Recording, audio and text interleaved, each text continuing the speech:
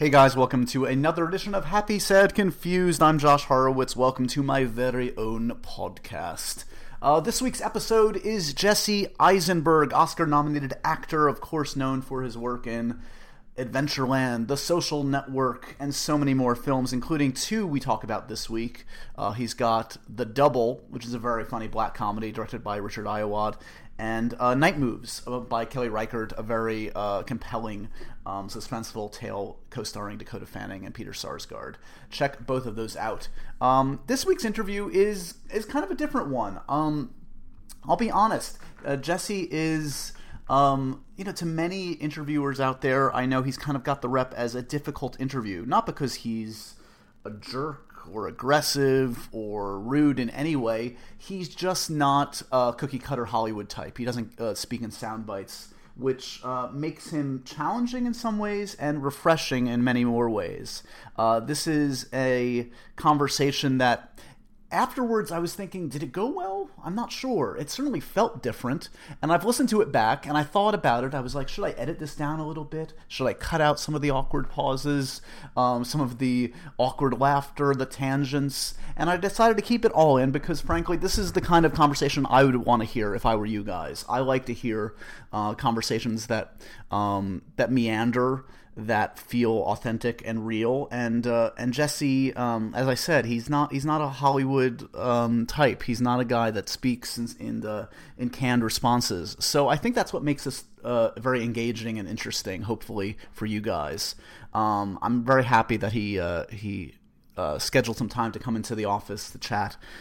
He's certainly a unique guy. He, in addition to acting, he's a prolific writer for The New Yorker, a playwright, and is going to be around for a long, long time, doing a lot of great things, I know, including playing Lex Luthor in the next Batman-Superman film, which we touch on in this interview. So I hope you guys enjoy this. This is not your run-of-the-mill celebrity interview, and I think that's a good thing. As always, hit me up on Twitter, guys, at Joshua Horowitz. Tell me what you think. Let me know who you want to hear on the podcast. Check out all my work on MTV.com, MTVnews.com, and, of course, afterhours.mtv.com. Wow, that was a lot of .com plugs. In the meanwhile, enjoy this conversation. As I said, it's a special one. It's a unique one. You're not going to hear it anywhere else. Here is Mr. Jesse Eisenberg.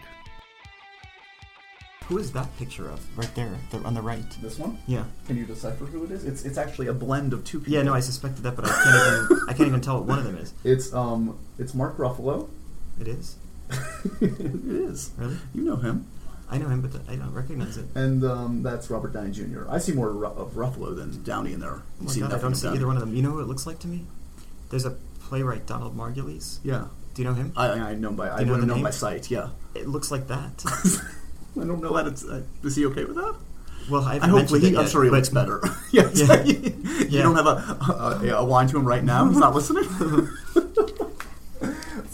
It's uncanny almost. I'm not gonna do an official introduction because you're here already. It's happening already, Jesse. Do you normally talk about yourself on the podcast? Sometimes. Okay. When people are inquisitive, it's not out of line to talk about your high school. You can ask me anything you wish. Okay. Is there anything? I feel like you're reacting to everything around you in you a have very weird things on the wall. Are they weird or are they okay? Well, like you have a Works For Me ad of like some kind of. Oh, it's Mark Wahlberg's nutritional supplements. Why is that an odd thing to have on the wall? Well, I guess why do you have it on the wall? It just makes me smile. I put things on the wall that make me happy. Oh, really? And that makes me happy to see that he's always looking out for me. Oh, okay. Yeah. And what about that? The Laughing Man coffee. Oh, that's just silly. That's a piece of Hugh Jackman coffee that he bestowed upon me in a very sweet way. Oh, I thought it was from the. Oh, got it. Okay. Yeah. Oh, wow. How have you been, Jesse? Yes, I've been good. Congratulations on your films. I saw both of them actually recently. You did? I should say I saw The Double back in Sundance. Oh, right. Rewatched it recently, and Night Moves is a quality piece of work as well. Oh, thanks a lot. You're stopping back home here for a little bit while you're in the middle of shooting right now, aren't you? Yeah, I'm in New Orleans, but have 2 days of the press here. Nice. And I can go back. How's New Orleans? I remember, I did visit you in New Orleans for, I think it was Now You See Me. Oh, that's where it was. Yeah. Oh, yes, and we were in a... Oh, no, wait, where were we? It was like mimicking Vegas. It was that big... yes, now I remember. Yeah, yeah, exactly. Yes, it was like an arena. I think it was for with the university. It was like a university arena. Yeah, right? yeah, that sounds right. Yeah, Yeah. you were in full showman mode. Oh, that was fun. Yeah. Yeah. Yeah. Do you like New Orleans?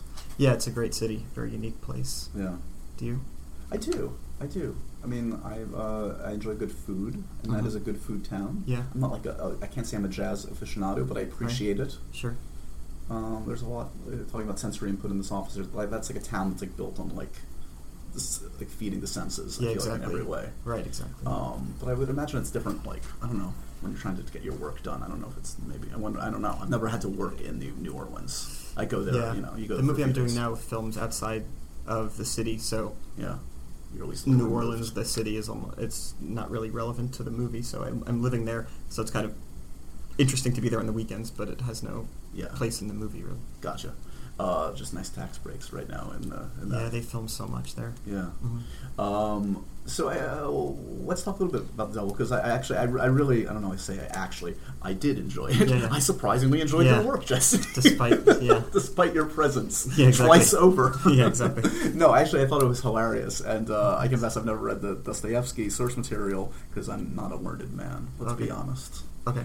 No, but it's Richard Iowad is the director. Talk to me a little bit about was he your entry point into this? Was he the guy that kind of like came to you with this material? And yeah, because they hadn't finished the script yet, so he gave me the novella which it's based on, and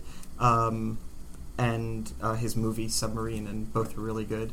One was made by Dostoevsky, but the other was made by Richard, and they were both really unique, and I could kind of see what he might do with the double, because in the novella it takes place in this kind of strange world, but there is a kind of like very relatable kind of ironic kind of loneliness that's in the movie too. So even though the movie doesn't take place in Russia at the same time as Dostoevsky's novella, it still feels like similarly bleak and funny. Yeah. Like the whole conceit of the movie is that this guy lives and works in this universe where no one remembers him, and if they do remember him, they don't really like him, but no one kind of acknowledges him enough to even hate him if they don't like him. So he's really just an irrelevant person. And then this other guy comes in who looks exactly like him, who dresses like him, sounds like him, is him, but for some reason in this universe everybody loves him. And it's so the kind of the clever conceit is that it's your worst nightmare manifested. Right. That not only are you irrelevant, but there's somebody who is exactly you and is relevant, which makes you feel even more irrelevant. Right. So it's this kind of really existential bleakness. Is it? Were you? I would expect. I mean, that you're probably shooting both parts sometimes on the same day. Yeah, of course. Yeah, you do it. We filmed it as though it was two actors playing the role, so you would do one character's angle and then the other character's angle in the same way you would do it if there were two actors. Yeah. So easy to kind of go back and forth? I mean, because they are 180s from each other, literally in personality. It couldn't be more different. Yeah, they're different personalities, but it was easy to go back and forth because they're really opposite sides of the same psyche. So the story is like, this one guy is having kind of a psychological break, and so this, he's having so this other guy is like kind of the physical manifestation of everything he's missing in the kind of Jungian sense of the, kind of shadow side of a person, that it's all their kind of dark sides, everything they suppress is now manifested. So it's like, it's, even though it's two characters physically, they're really the opposite sides of the same person. So it was easy to go back and forth because I thought whatever one guy is really lacking, the other guy has an abundance of. So you can kind of play specifically off of each other rather than, playing two characters who have no relation to each other. Total. Now sorry, I'm just looking at your calendar. Do you want to see what's coming up? These are all the movie releases. Oh, I see what you're saying. Yeah. Yeah. Yeah. The Edge of Tomorrow. Yeah, that's the Tom Cruise one.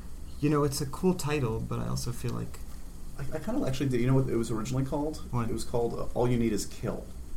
That, I think, is a cool title. That's an interesting title, too, because I was going to say The Edge of Tomorrow. I felt like that's come out already. It does. It feels like a little... Yeah. Like the fake movie within a movie. Right, exactly. Yeah, that's actually a funny way I to actually put it. saw it. It's really good, though. Oh, really? Tom Cruise is legit. He's a classic movie star, I feel like. In what way? I don't know. I feel like he...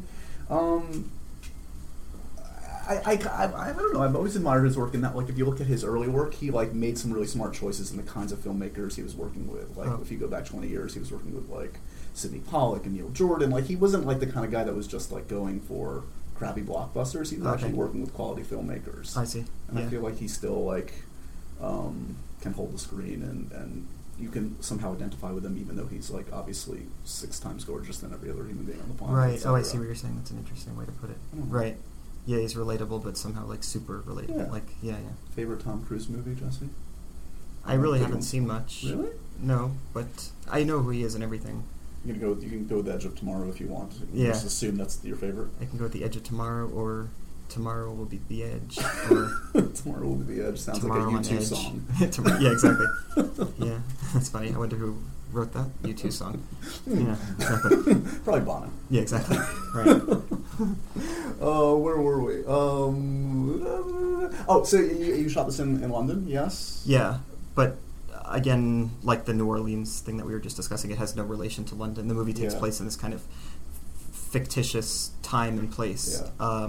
It does feel like, I mean, I know some people, it's like an easy reference point, but like, it reminded me in some ways of Brazil, which I know people were mentioning. Like, were you guys talking about, because it is a very stylized, unique, familiar yet unfamiliar world that Richard has created here. Yeah, the kind of funny rubric they were using to create the technology was kind of what people in the 1950s thought the 1980s would look like. Right. So it's like really inefficient and like oversized things that are kind of impressive if you're living in the 1950s. Right. You know, like a coffee machine that automatically makes coffee, but it's like the size of the room. Right. Or a copying machine that's efficient, but it is the size, of what today would be. It wouldn't exist or be the size of like where they would hold servers for a computer. You know, it's in this huge room. So that's the kind of aesthetic. All the costumes seem. Yeah, it seems like almost ill-fitting in a way. Like that. Correct me if I'm wrong. When I was watching a portion of it yesterday, it felt like your suits were like one size too big. Yeah, the idea is that like you were given kind of like, like a kind of like the local issued suits, and so it was like one size doesn't fit anybody. No tailoring in the future, right? Exactly, and also kind of it made my character look, I guess, just that much more diminutive. But I had just the idea, like going into starting the movie, that the other character, the doppelganger, like his clothes and his stuff fits.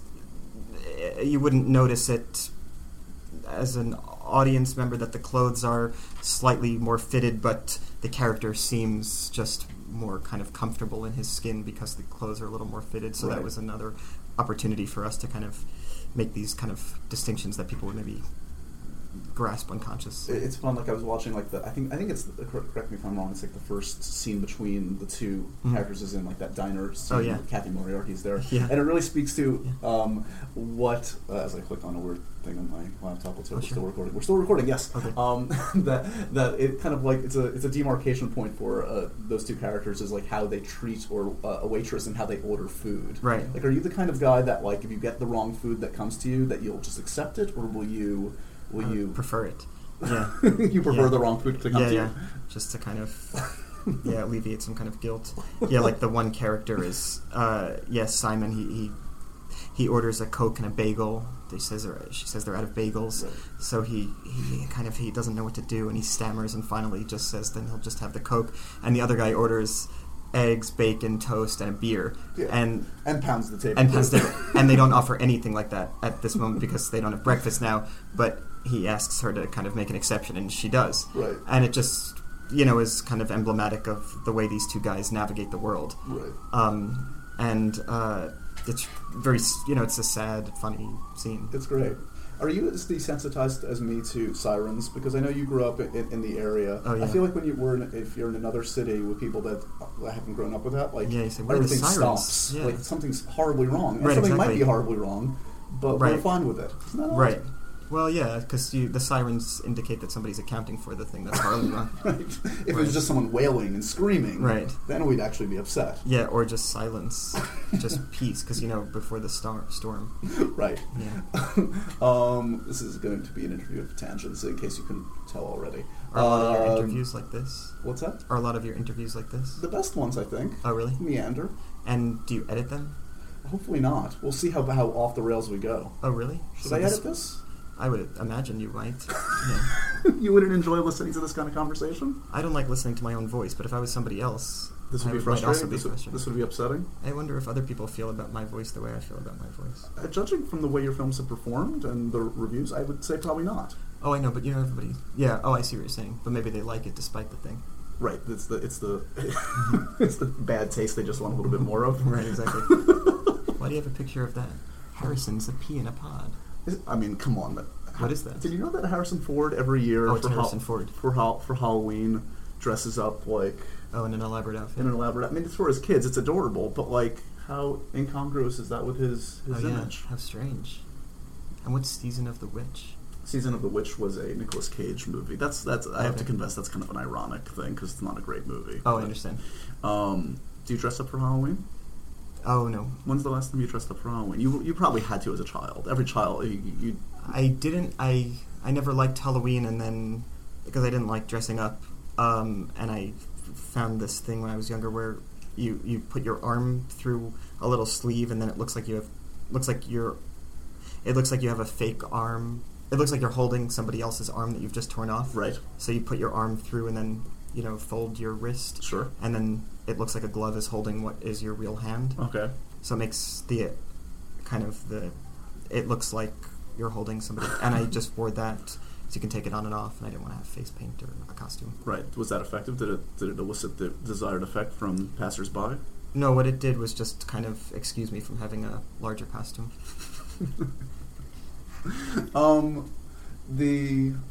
Tangent number 17. Night Moves. Can we talk about that for a second? Because it was interesting to watch that in juxtaposition with The Double, because this is a Kelly Reichardt film. If you've seen any of Kelly's other work, it's not a lot of dialogue. It's like it's a very behavioral film. Like it relies on just watching people do things. And is that something that was exciting for you to kind of mix it up and not rely on? Because some of your most famous roles are very verbal performances. To kind of like get a script that I would guess was pretty spare. Was that an exciting kind of prospect? Was that part of the algorithm what made it interesting? Yeah, I mean the character doesn't speak, even though the kind of movie is like you said, like has a limited amount of dialogue in the first place. The character has the least amount of dialogue.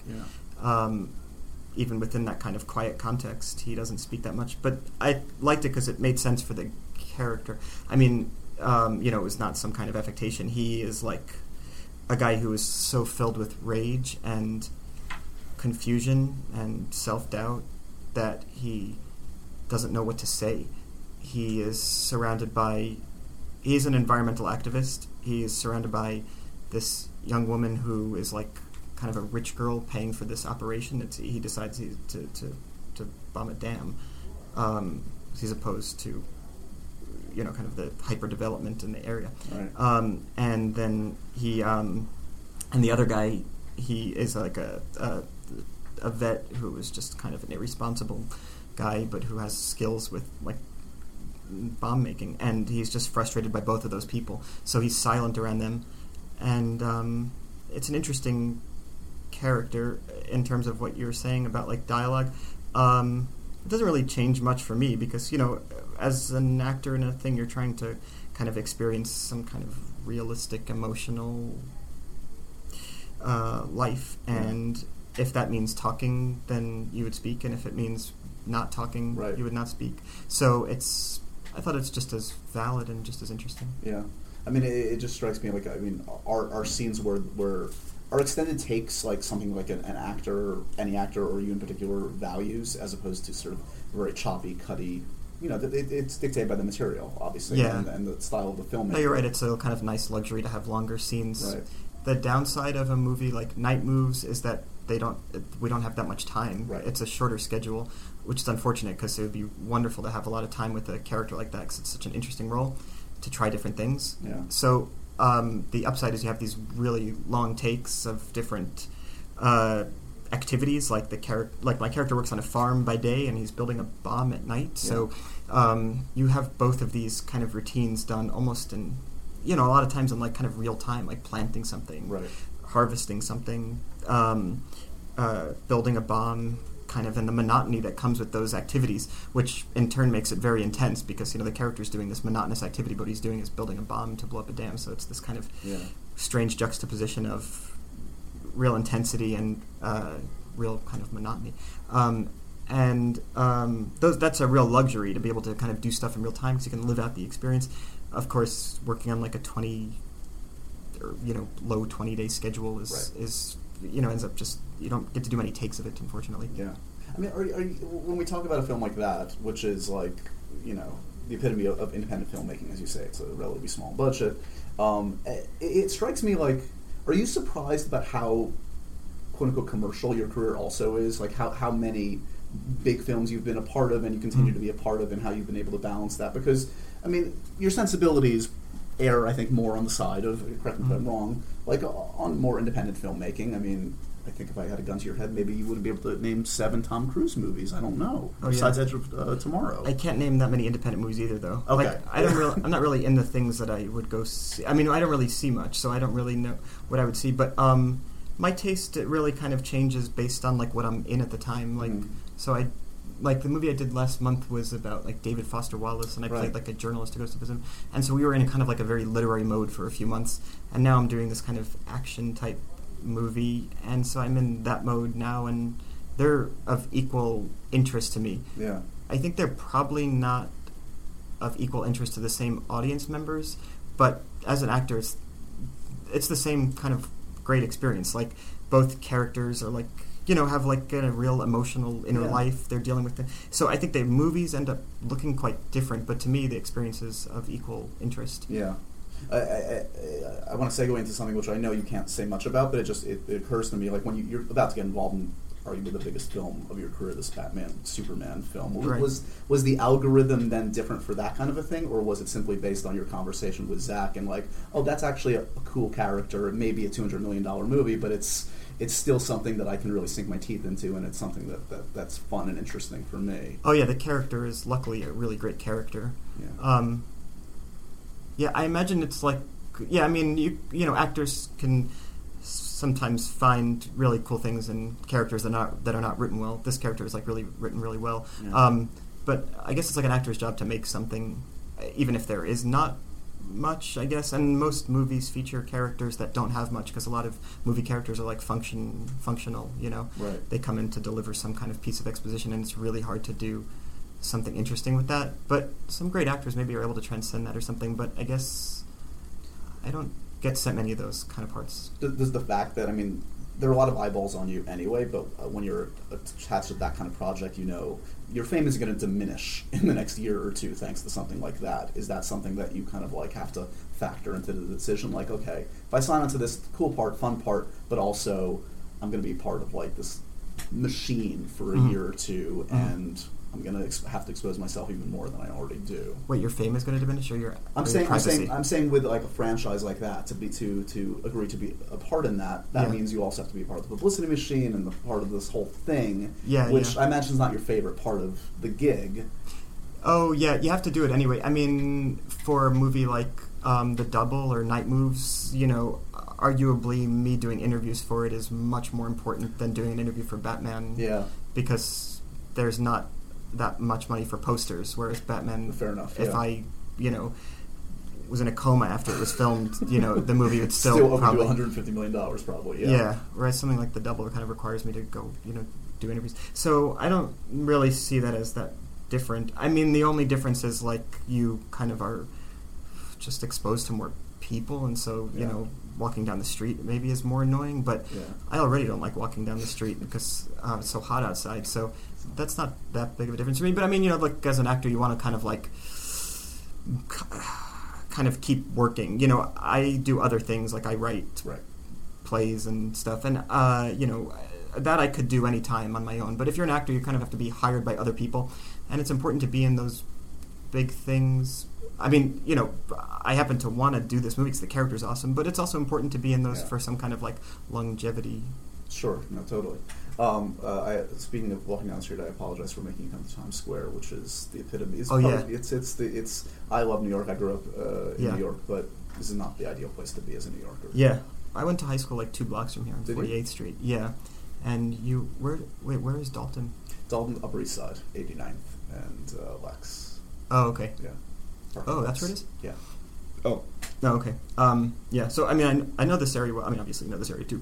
But I always liked it here. I don't know why, because I associate going to high school with here. Yeah. Let's talk about our New York, New Jersey roots. I know you grew up in Jersey, though, right? Yeah. Yes. I was born in Queens. We moved to New Jersey when I was like 4 or 5, and I don't remember because I was too young.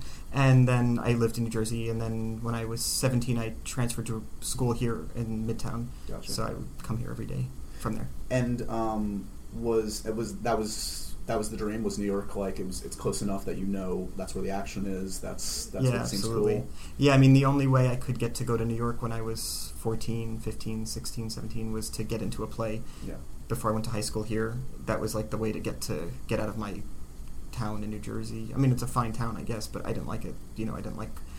I just, I guess like a lot of people who try to leave, you feel like you don't fit in for whatever set of reasons that have very little to do with the town itself and more to do with whatever you're dealing with. And so I loved going here, and I had to get into a play. So, and when I was younger, most of that was like musical theater, so I tried to get into like musicals and stuff. I'm not. You still sing? I could sing, but I'm not like good enough to be in the Les Miserables or whatever the other, when you're young like that. Right. So I was not in those, but I would get in like kind of like the secondary shows Gotcha. Where it's like sing talking. I was like the what's that, Elaine Stritch of teenage boys. Well, it's got to be somebody. It's funny to go through Oliver like it's like a kind of cabaret act where you're kind of half talking. And why does he have a glass of whiskey? Yeah, exactly. Yeah, he has no gruel, but for some reason a double espresso and a shot of gin.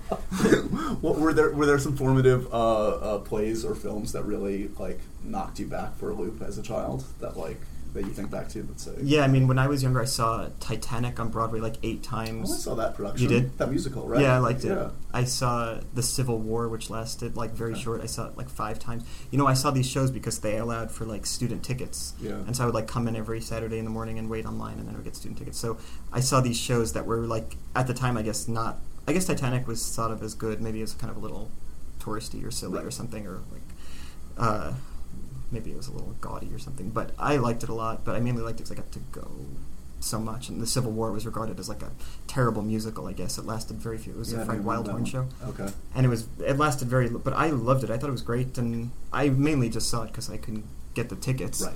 And so I ended up... I was seeing it a lot, but I guess it was regarded poorly. So I didn't see like the good things growing up. And then Beauty and the Beast didn't sell the first 2 rows, so if you went in at intermission, you could sit in the first 2 rows for free. You just walked in with like the people smoking at intermission. Right. And so I saw the second act of that several times. Do you need me to fill you in on what happened in the beginning, or have you caught up now? I was able to kind of extrapolate from what was happening at the end. I assume all the things that got resolved at the second act started out as conflicts in the first. Making an assumption that... I know, right? Could have started out happy, ends happy. Exactly. And film-wise, how intrinsic is... I mean, it's like kind of the no-brainer for most New Yorkers, which I would consider you, is Woody Allen into the fabric of your being. Was he an important part? Yeah, I mean, I never saw anything he's done before I turned like 17. I don't know.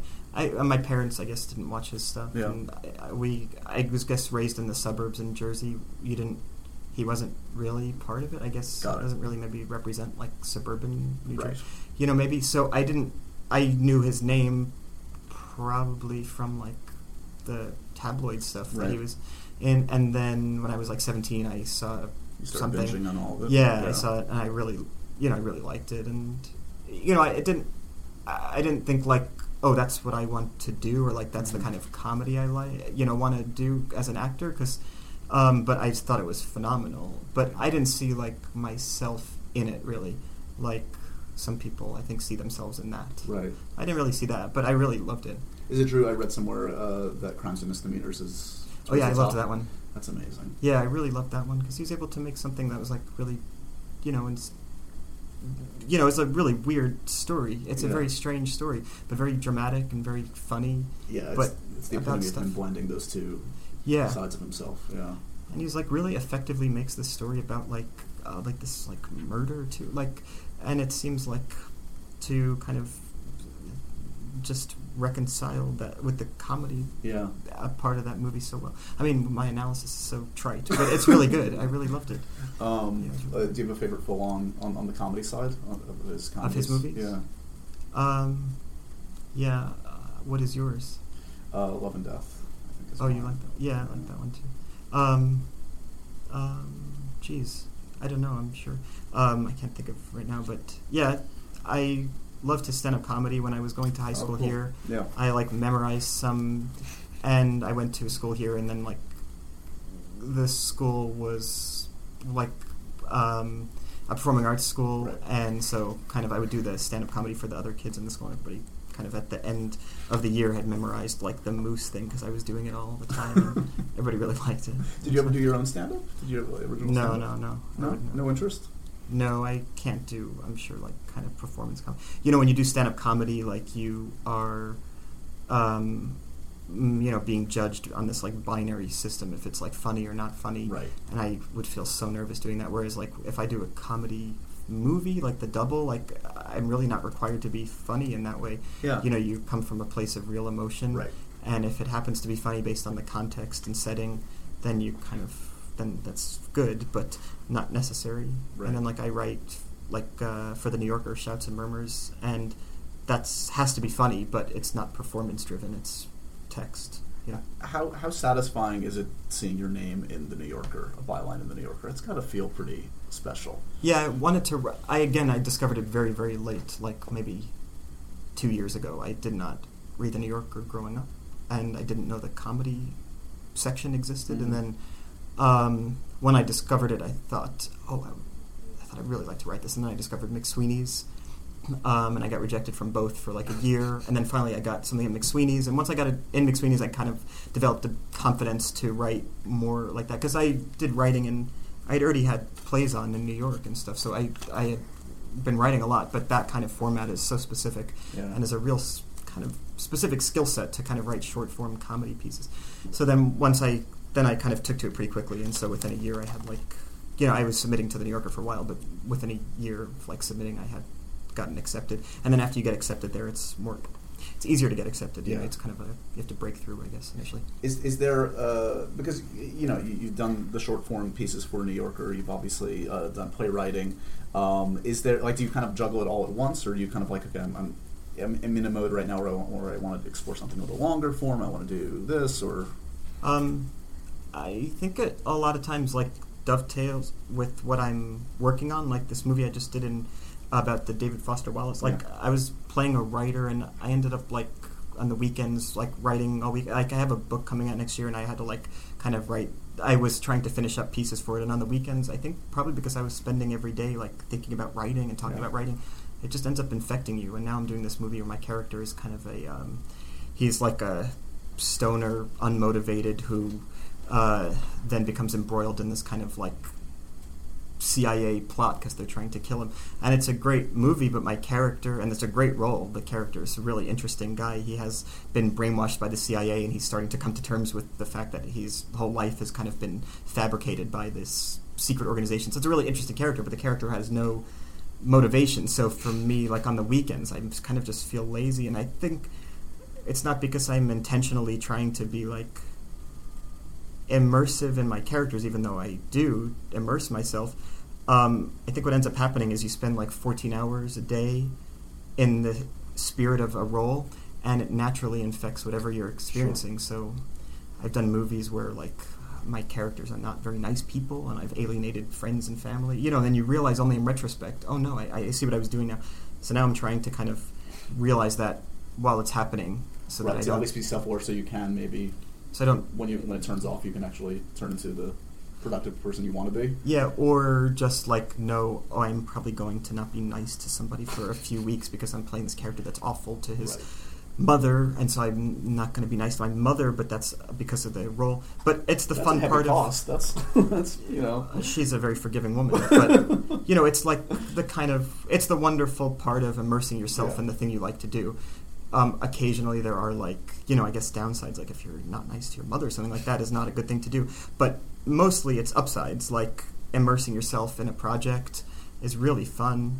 As an actor, you're immersing yourself more than a lot of other people working on it because you're immersing your emotions into it. So if you're directing something, you're really immersed in the kind of day-to-day decision-making, and you're probably immersed in the emotions as well, but probably not as much as the actor who's in kind of every take giving their real emotional experience. Maybe directors do too. I don't know. I can't speak to the other experiences on set, except that when you're acting in something, at least what I do is like you give your whole emotional life over to it, and it naturally infects the other areas. This latest one, that's American Ultra. Yeah, it's called American Ultra. So you and Kristen again. Yeah. My regards to Kristen. I love her. She's awesome. Yeah.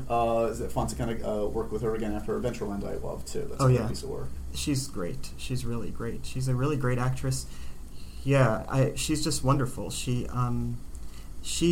is a good example of somebody who really immerses themselves.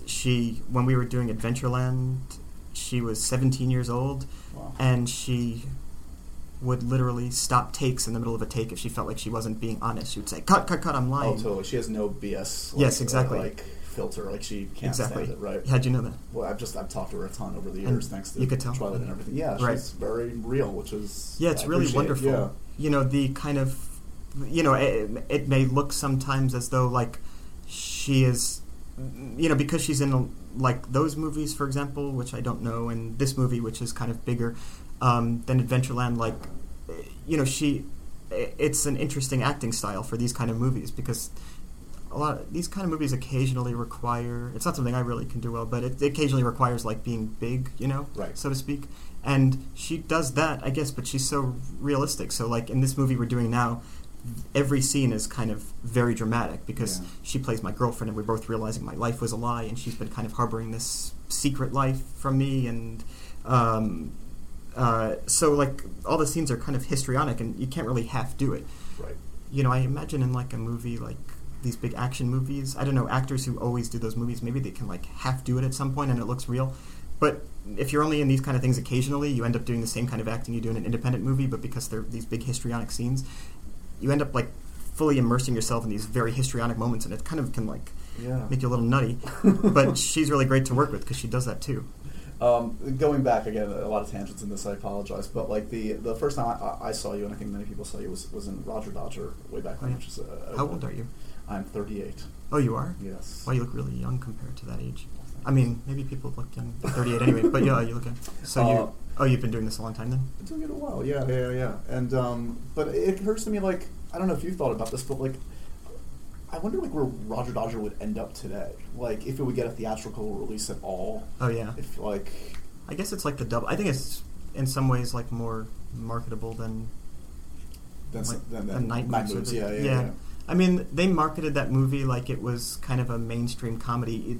I remember that because when a trailer came out, it was the first time I was in a trailer, and I thought it was the coolest thing in the world to like be in a movie trailer. And that other actor like rolled his eyes at the trailer. This is Campbell Scott. And I said, "What's wrong with it?" He was like, because the end of the trailer was like, "It's a comedy about a know-it-all who's got a lot to learn," and he was like, "It's so absurd." Like, and now as like an older person who's been in other things, I realize that is kind of like a silly way to phrase something because it sounds like it could be any movie. Yeah. And he was right. But the fact that they were able to even put that kind of silly-ish spin on it, I guess, or kind of commercial spin on it, makes it marketable. Did coming out of that, were the options at your feet, were there options, or was it an exciting time, or was it kind of like, this is all there is after I've been in actually a well-regarded film? Oh, it's the luckiest thing to be in. It really was. Like, in retrospect, I realized it is the luckiest thing to be in. Because the thing about being in a movie like that is the movie was made for like $1 million, and it probably made $1 million, so it's a small movie on a small economic scale. But people who make like big movies at least like at that time, for me, watched that movie and liked that movie, and they wanted to put me in their kind of bigger movies because, I guess provided some kind of cultural capital cachet for them, to have somebody who's kind of in a more interesting movie. Right. Now, I'm the same actor that probably a year earlier auditioned for their dumb movie and didn't get called back to read again for them. Right.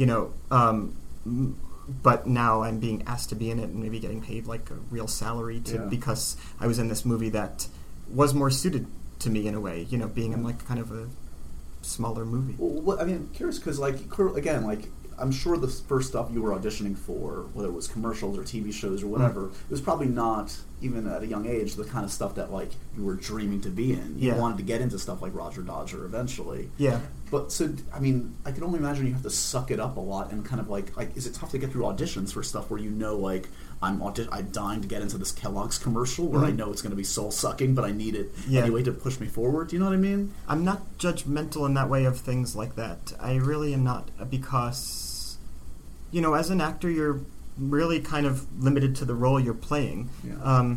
And I don't mean limited in a negative sense. You're, I could say you're maybe like hyper-focused on the role you're playing. So if it's in a Kellogg's ad and it's kind of, you could do something interesting with the role, that's cool if you support the Kellogg's brand. Right. If you don't support... But, so, for me, I didn't really care about that. I just liked, kind of performance. When I write plays or, like, humor stuff, I'm much more picky, with, like, how my plays are put on.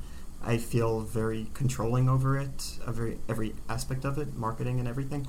But as an actor, I don't. You're in a machine that's other people have much more control over than you. And so to kind of feel frustrated by the quality of a final product as an actor will be probably a lifetime of despair. Right. It's tough to let go of that still. To intellectualize that is one thing, but to actually, like... I really don't. I don't watch the movies I've done. I don't watch most movies, so I don't know... I don't concern myself with the final product. I don't care. The experience is very important to me, so if I have an interesting character or you're working with somebody you like, another actor is nice, or inspiring to you, that's really wonderful. But the fact, that the movie might not be as good, it's just so far from my control or radar. What's been the closest to a ideal, or at least just like a great film experience in terms of the production of a film? When you look back and say, like, if they could all be something close to that, I would take it. I like The Double because... I got to play two different roles in it, and when any other movie, like, I really loved doing Adventureland, and I really like that director, Greg Mottola. He's one of my favorites, and a great friend as well, but I loved playing that role that he wrote, but part of me felt like, oh no, I'm playing this character every day, and the character has a lot of, like, self-doubt, and so that was, like, maybe kind of my own feeling of, like, is a really wonderful character and a very well-written, well-rounded character. But in The Double, I got to play kind of both extremes, so I didn't feel like I'm only playing this particular role. It felt like I was playing both characters. And The Social Network, the character is really also wonderful, but he has a kind of a lack of social grace and sensitivity. Right. So with The Double, it was a wonderful experience because I got to do all of those things in the same movie. So if you're ever feeling like, oh, I'm not being able to express this other part of... Just wait a couple hours. Yeah, exactly. Yeah, it's like when you go see a Coney Island show or whatever. Right. If you don't like the thing, they're... Right. Is the precision then of, like, being in, like, a David Fincher film also rewarding in that, like, like, and you have the Aaron Sorkin dialogue. You're like you're. It's not an improvisational space, right? But there's got to be something special in that because you're in the hands of Fincher, in the hands of Sorkin. So, like, if I stay within my lane and I just sort of, like, hit everything precisely, we've got something special, right? Because it matches the kind of rigidity of the role. So that's good. I can imagine it might be maybe a little more difficult to play a very kind of loose, fun-loving character in a movie that you have to do 100 takes for because it's probably hard to maintain that spontaneity. Like, the movie I'm doing now, the character is, like, kind of a lazy, stoned guy and also kind of enjoys life in a way that's, like, in the way a stoned guy enjoys life, where kind of little things are fun and entertaining for a few minutes and then it changes. Like, that would be really hard to do if you're doing 100 takes of a scene. But if the character's kind of this rigid... in a lot of ways, angry person, then it's, more appropriate to do that. Totally. Are you going to live and die the rest of your life here in New York, you think? Are you any plans to go anywhere else? You've never lived in LA, I assume. I never lived in California, but I grew up in the suburbs, so I'm not like... I didn't have your upbringing. Right. Do you feel like you will? I always say I've never lived anywhere else outside of college in upstate New York. And Where'd you go to college? I went to a school called Hobart. Oh, right. Upstate, Hobart. like 5 or 6 hours upstate. Oh, right. I'd be perfectly content to stay the rest of my life in New York. Yeah. But I'm also realistic. I know if opportunities come in LA, I'm not gonna. Oh, really? It's an algorithm. Yeah. So. Maybe for you as like entertainment journalism, but I think they really don't film much there anymore. Right. So I can't imagine that, an actor like me now, like a younger actor, would end up going there for some reason, Right. necessity. You don't need to. Yeah. I don't think so. Like, and especially, given your interest and aptitude in writing and playwriting, etc. Like this. Yeah. The scene here is obviously a lot more fruitful and a lot more exactly opportunities. And also, so I'm in New Orleans now, and they're filming so much more in Louisiana than they are in California. I mean, probably not on a per capita basis, but like like relative to what it used to be. I suspect that a lot of the crew members that are working on the movie I'm doing now, they have been in LA for 15 years and just moved permanently to New Orleans because there's so much more work. Nice. In our remaining moments, that strange weird little fedora in front of you. It's right in front of you. Oh, the hat. Yeah. I've got some random questions in there. Oh, yeah. Do you want to pick a couple out? See if they're interesting. If they're not, we'll and then move to the next one. Okay. If it's horrible, we can move to the next one. The next technological breakthrough I want to see is, I don't know, but I have a cousin. I was just asking about this. He worked for like Microsoft, Google, Facebook, and Apple. He worked for all these big companies. And he's got some insight into what we're going to see. Yes, I asked him. He said, they said, I mean, this is probably not something people don't know about, but I mean, no, he was just saying like really the new trend is these websites that just link individuals to individuals. So I want like pasta cooked, and this is my house, and I live here, and somebody will cook you pasta and bring it to your house, like on a plate. This actually exists. Wow. Yeah, I feel like a old person talking about this actually exists. You believe somebody does this? Can you believe it? You type in pasta on the board, and it shows up 24 hours later, sometimes sooner. I prefer to be the kind of surprised Luddite than the kind of overly technologically savvy. Well, it's also that's a responsibility. That's a full-time job to be on top of all that stuff. What, cooking? Yes, that too. No, but technology. Oh, yeah. Because it obviously moves so fast. Like it's. Oh, I know, but there's just something kind of irritating about those people. I guess I don't want to become that. Somebody who's on the new thing all the time. No. Also, I guess I'll wait to figure out if these things are really fleeting before you sign on. You know what I mean? You don't want to be the first adopter and then have the Palm Pilot that goes and comes and goes. Wait, what was that? That was It was like an early BlackBerry. It was a different incarnation of Oh, that's right, Palm Pilot. Did that have the pen? The stylus. Stylus. What it was called, Jesse. That's funny. The stylus. God. Describe your childhood room. Oh, yeah, what was hanging in Jesse Eisenberg? Were there posters? Was there? Well, I'll tell you. I moved out of my parents' house when I was 18, and they turned it into an office the day later. But there's still Phoenix Suns memorabilia hanging all over the room because I was a Phoenix Suns fan. Why Phoenix? That seems a little random. Well, Charles Barkley? That kind yes, of exactly. Okay. And that time when I really liked basketball, they were a really fun team. Yeah. And it was, I think my friend liked the Chicago Bulls, so this was a way for me to have my own identity. Yeah. Now it does less for my identity. Still a basketball fan? Baseball? Yeah. Anything? Yeah, basketball. Yeah, and you? I grew up with the Knicks, but it's been a rough 20 years. Yeah, exactly. So I'm a big Yankees fan, though. Yankees are my number one team. Oh, really? Yeah. Yeah, are they good now? They're okay. Wait, is CC Sabathia on the team? He is. Didn't something just happen to him? Yeah, I think he's going on the disabled list. Yeah, why? My fantasy baseball team's not doing well. This is a rough day you're catching me on. Oh, I didn't realize. I see. Yeah, if I'm on edge, if I'm in a bad mood. Who do you have? Nobody good. Oh, really? Got it. Okay. Yeah. Let's end on one more, maybe. Yeah. Okay. Let's see what we got. Let's see.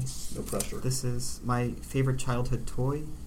Oh, you know what? What do you got? There was this thing I saw in a catalog that was it was like an airplane. It was like a little plastic toy, but it had handles as though it was an airplane, and then there was like a little box where you could see that you're flying through a town. It's hard to describe, but the reason it's hard to describe is because it's a complicated toy. But when I saw it in the catalog, the way they took the picture of the boy, it looked like he was in an airplane. And then when I got the thing in the mail, I realized it was so different than what the picture indicated it was going to be, and it was so frustrating. But I liked it anyway. But I remember a turning point in my life of thinking, oh, people manipulate other people. It says something about you that when you're asked your favorite childhood toy, you think of the thing that was endlessly frustrating and lied to you, basically. Yeah. I was thinking about it recently, but I guess it's like that time in your life where you realize that the world is really bad. The sea monkeys aren't actually they're actually sea monkeys. Exactly. I got those. Right. Jesse, it's good to see you. Thank you for coming to the heart of Thanks a lot. Weird Times Square and my weird office. Look up Donald Margulies.